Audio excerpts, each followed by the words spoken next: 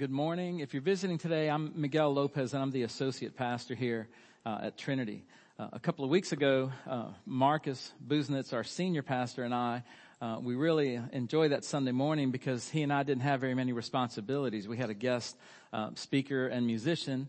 If you were here, you remember John Michael Ogletree. And so, you know, that was just a great day just to be able to visit with folks as they came to church. Well, I was standing in the back, and, one of the ladies who's a friend of mine showed up at church, and she said, "I came today because you're not preaching." Like, so then I thought, all right, I'm going to go to the front of the church because people are friendlier. They got to be friendlier in the front, you know. I get to the front, and one of my Latino friends says to me, "Miguel, ¿has comido bien?" And I said, "Sí." And she said, "Se le nota." Can you believe that? So let me explain what she said. She says to me, "Miguel, have you been eating well?" And I said, "Yes." And she goes, "It shows." I mean, we just had Thanksgiving. Come on, and Christmas is coming.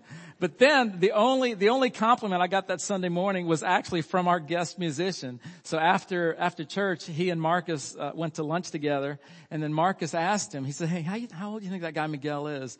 And he goes, "Man, he's got to be at least 40. Yes. That guy can play piano here anytime. Our series in December is called Unto Us a Child is Born, and it's based on Isaiah chapter 9, verse 6. And so last week Marcus began our series, and he covered the first 8 chapters of Isaiah. And so you ought to go back and hear that message on our website if you hadn't heard it yet. But the main idea was this, is that Israel was continually rebellious towards God. And as a nation, they had rejected God's light and turned towards darkness. And so God had to bring judgment on Israel. And by chapter 9, what happened was God began to speak about hope.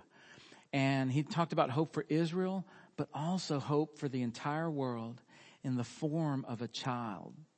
So today's message is called Guiding Warrior, and we're going to have 3 main points.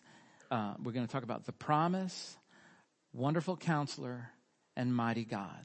So again, today's message is called Guiding Warrior, and we're going to talk about the promise, Wonderful Counselor, and Mighty God. Let's pray together, and let's see what God has for us today. Dear Lord, I thank you that you're always faithful. Lord, you are the awesome God.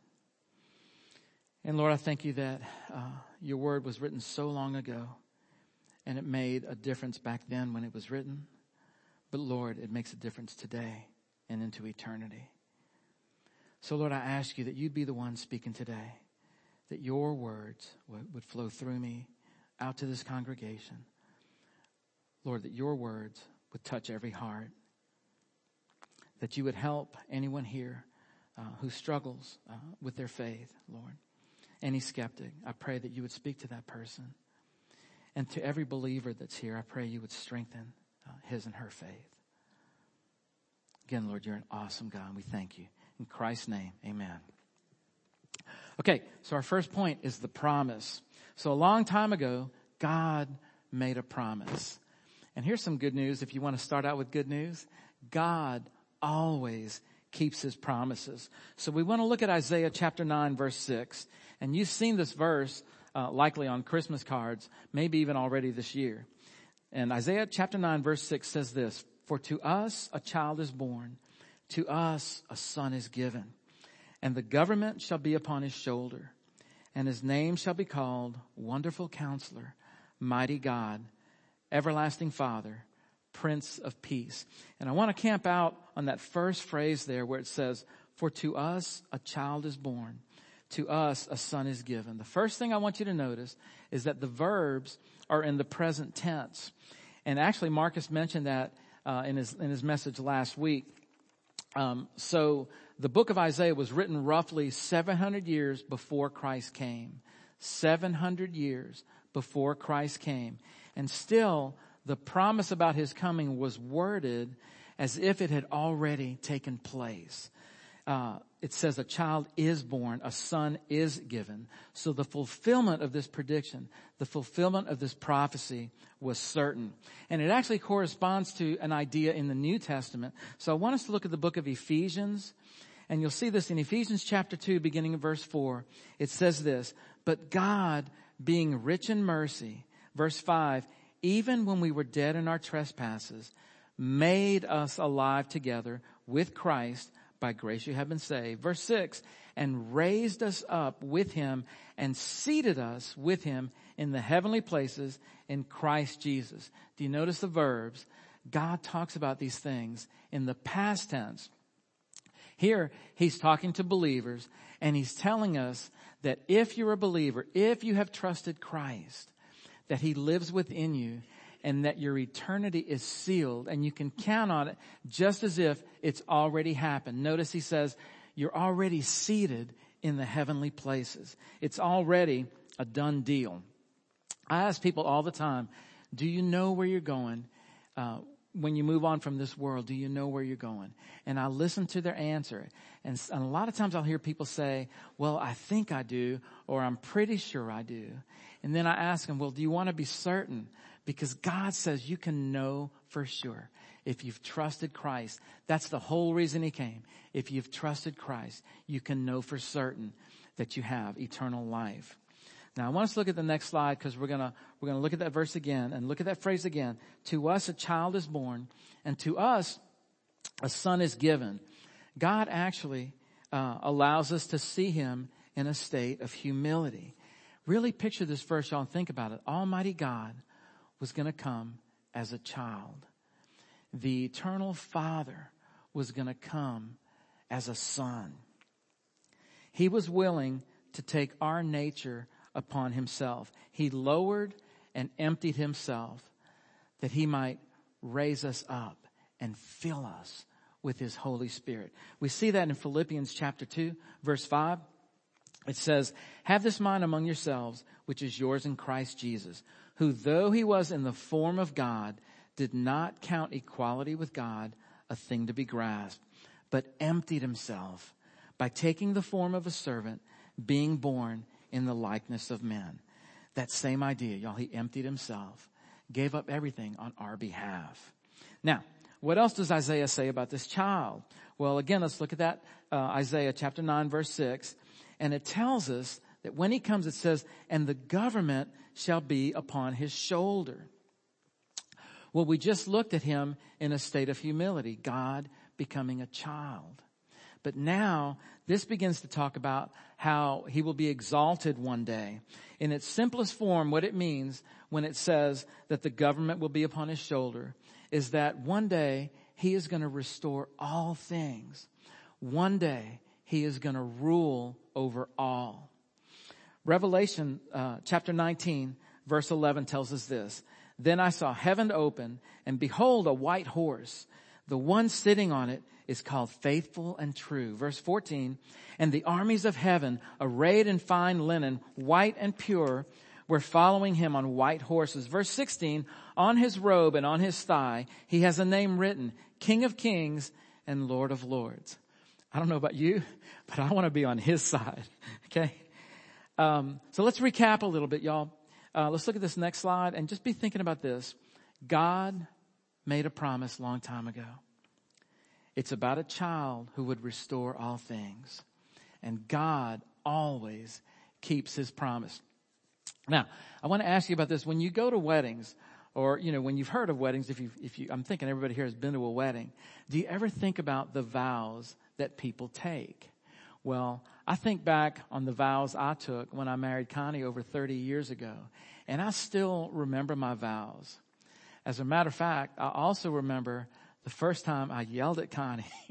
Okay. What happened was, this is a few weeks after we got married, and we were just going at it, and she was just letting me have it. And I don't even remember what it was about, but finally I'd had enough.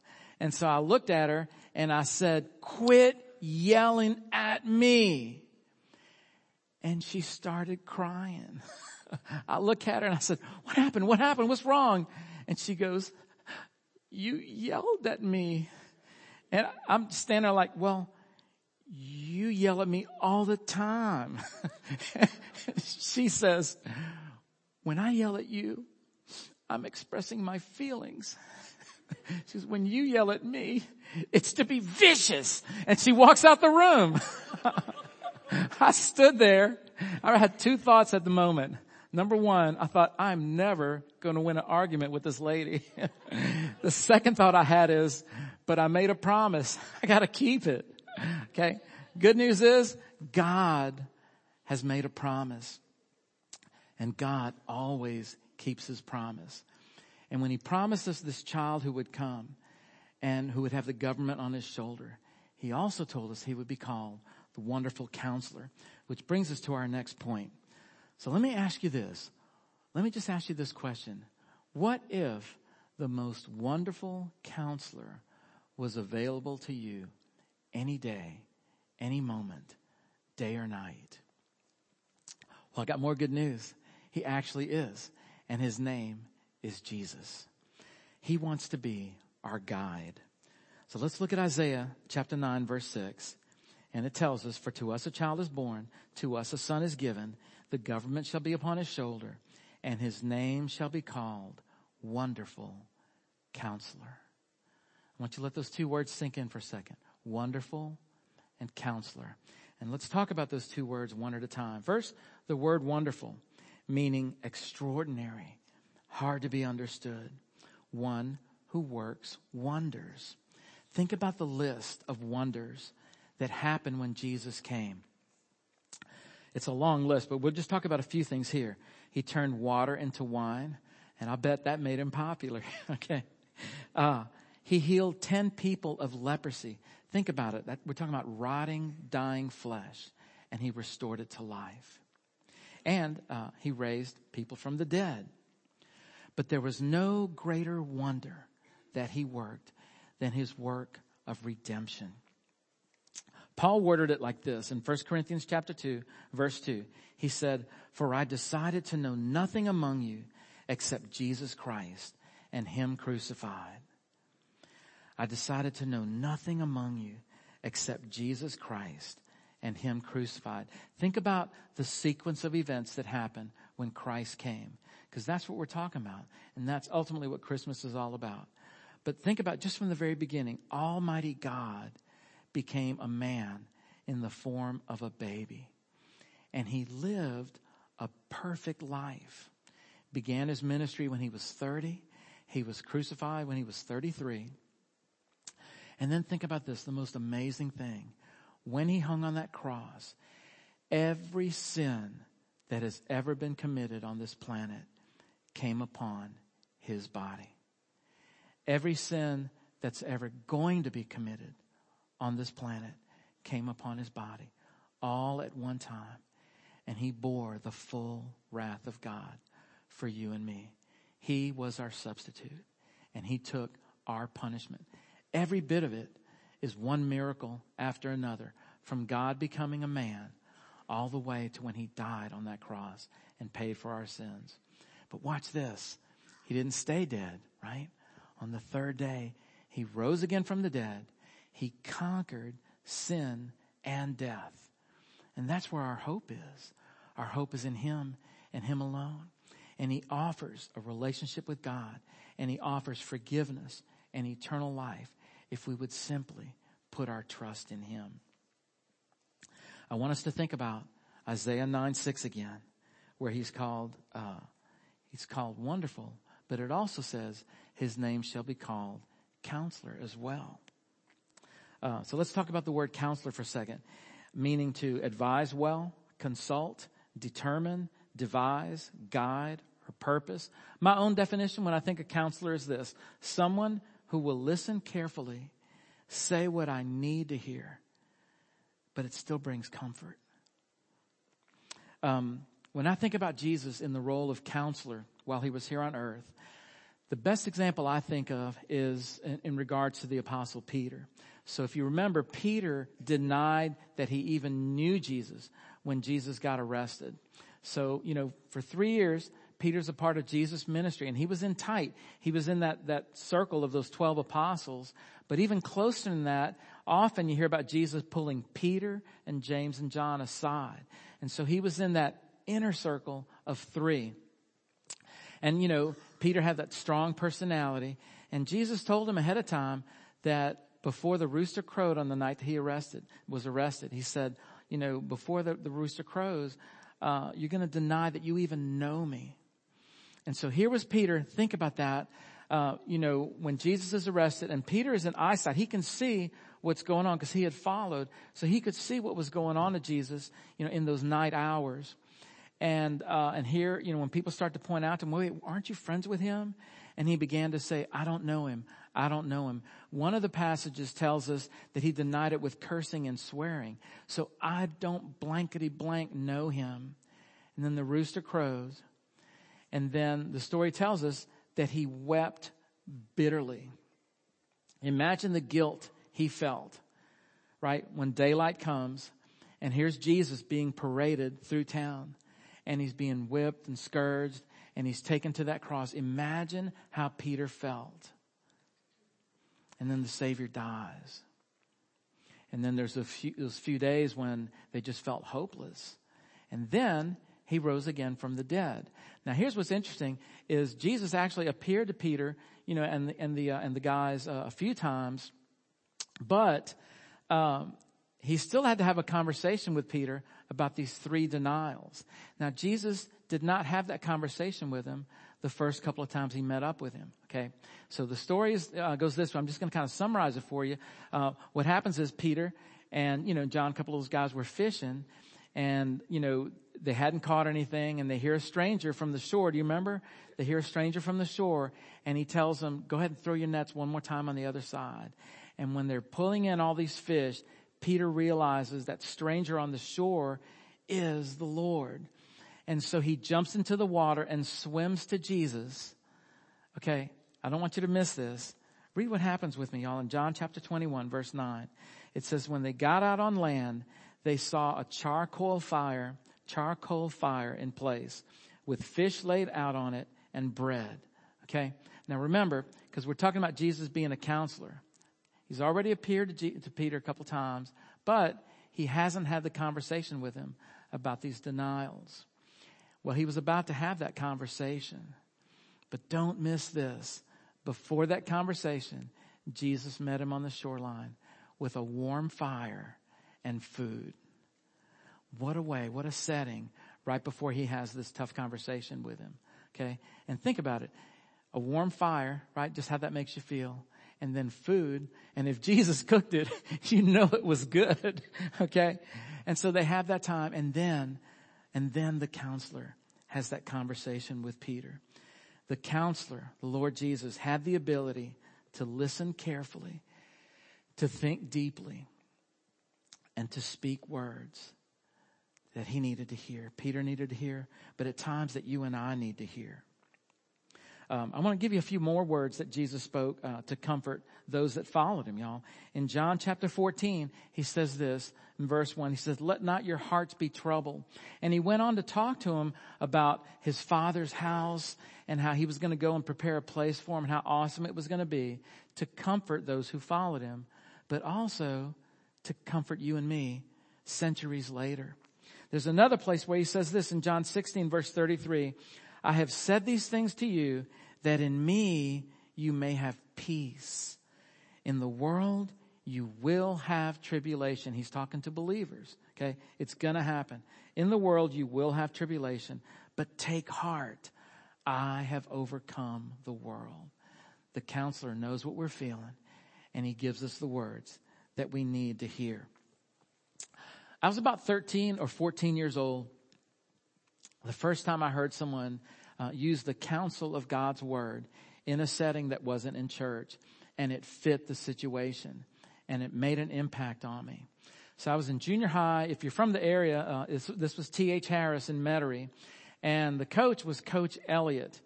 And I'm going to say this too. He was an African-American coach, and this is back in the Martin Luther King days. Okay, so you still had just that racism feeling going on. And kids my age had an attitude when you would get an African-American teacher, you just kind of question, his ability as a teacher. Well, little by little, he won me over. And I just, a lot of things that I expected out of him, he surprised me. And like I said, little by little, my respect was growing for him. But the moment that I remember that had an impact on my life, one of the guys in the PE class, was just mouthing off at Coach and being disrespectful. And I mean, from the time I was little, I just never, ever liked when people disrespected adults.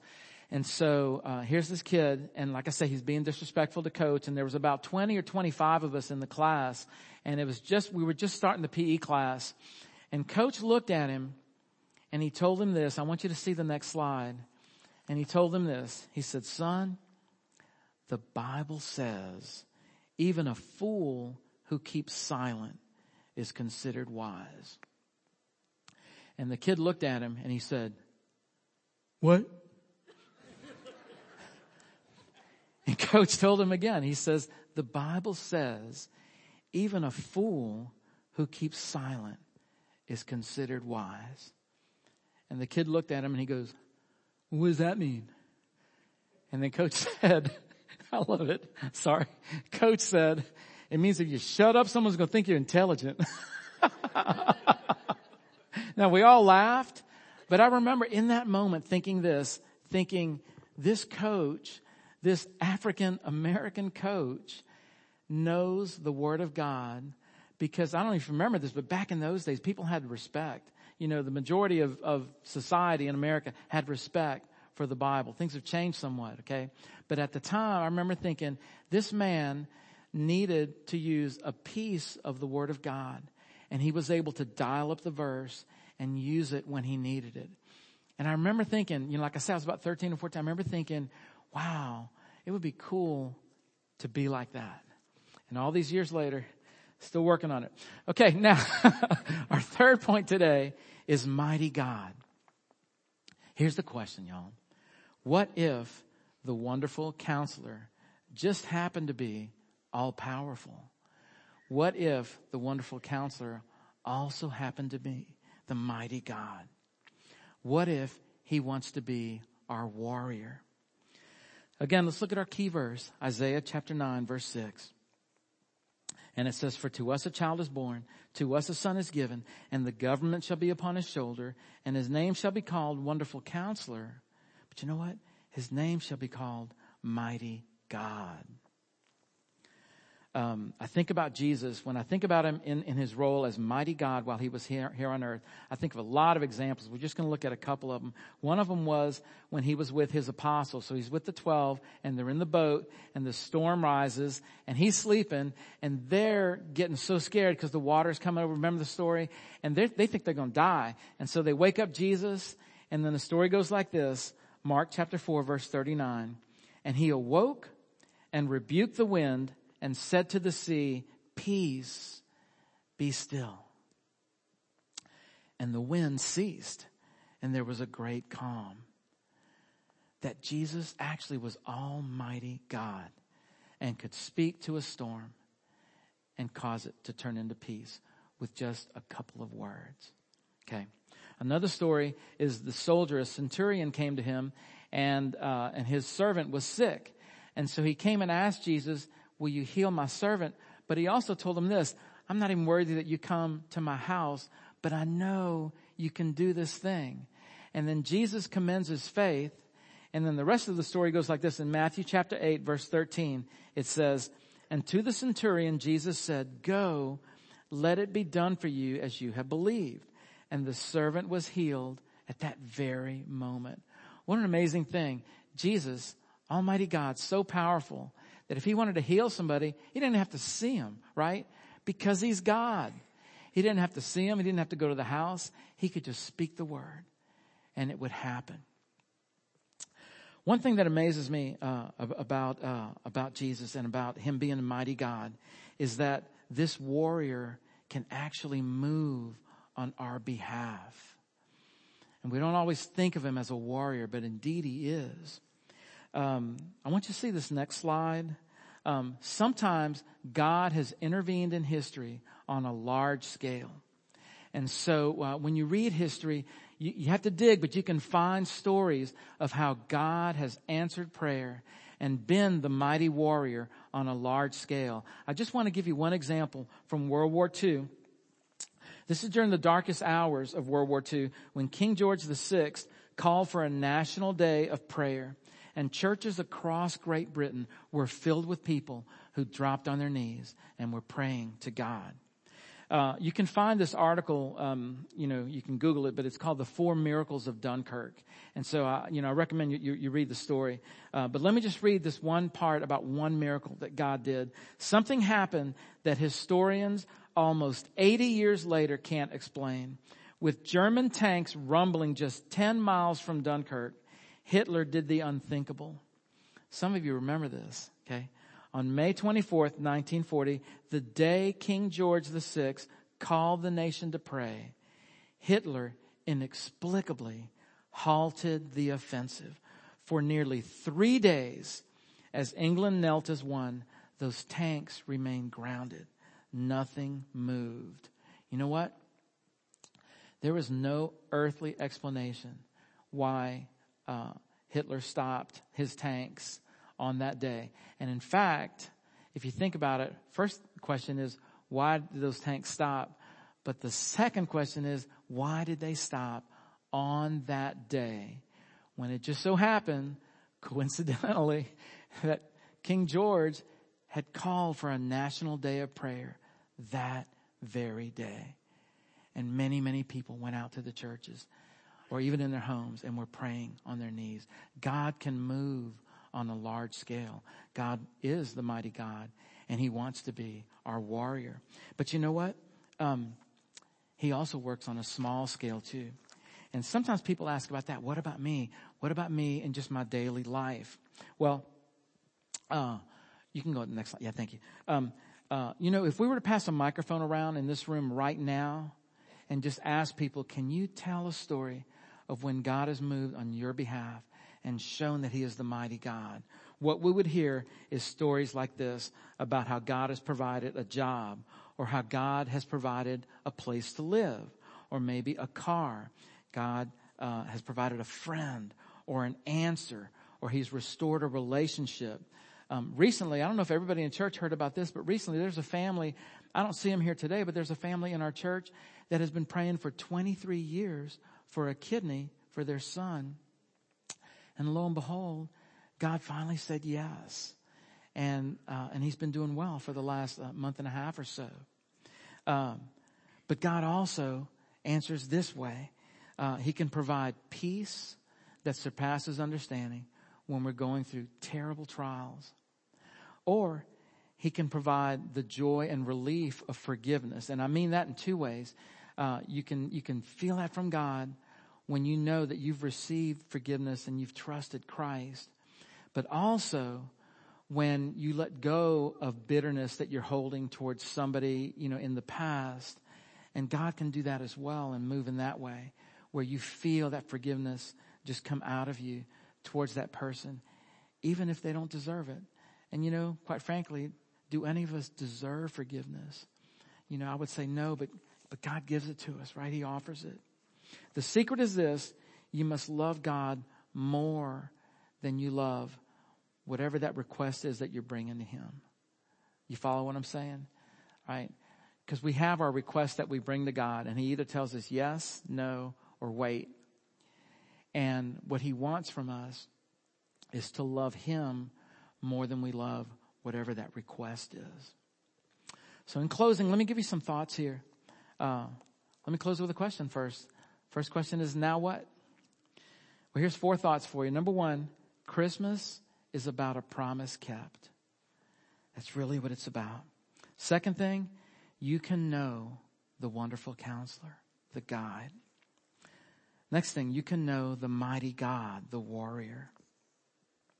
Last thought is this: the guiding warrior waits for you to make time for him.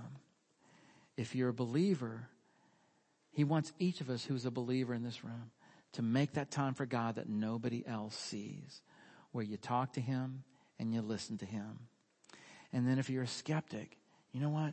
God still has his arms wide open for you. So let me pray for you. Dear Lord, I thank you that you always keep your promises. I thank you that you really are wonderful counselor and mighty God. And Lord, I pray for each of us here who hears this message, I pray that you would reveal yourself to us in that way as wonderful counselor and mighty God, that we could know you better and love you more. Lord, we thank you in Christ's name. Amen. All right, you're dismissed.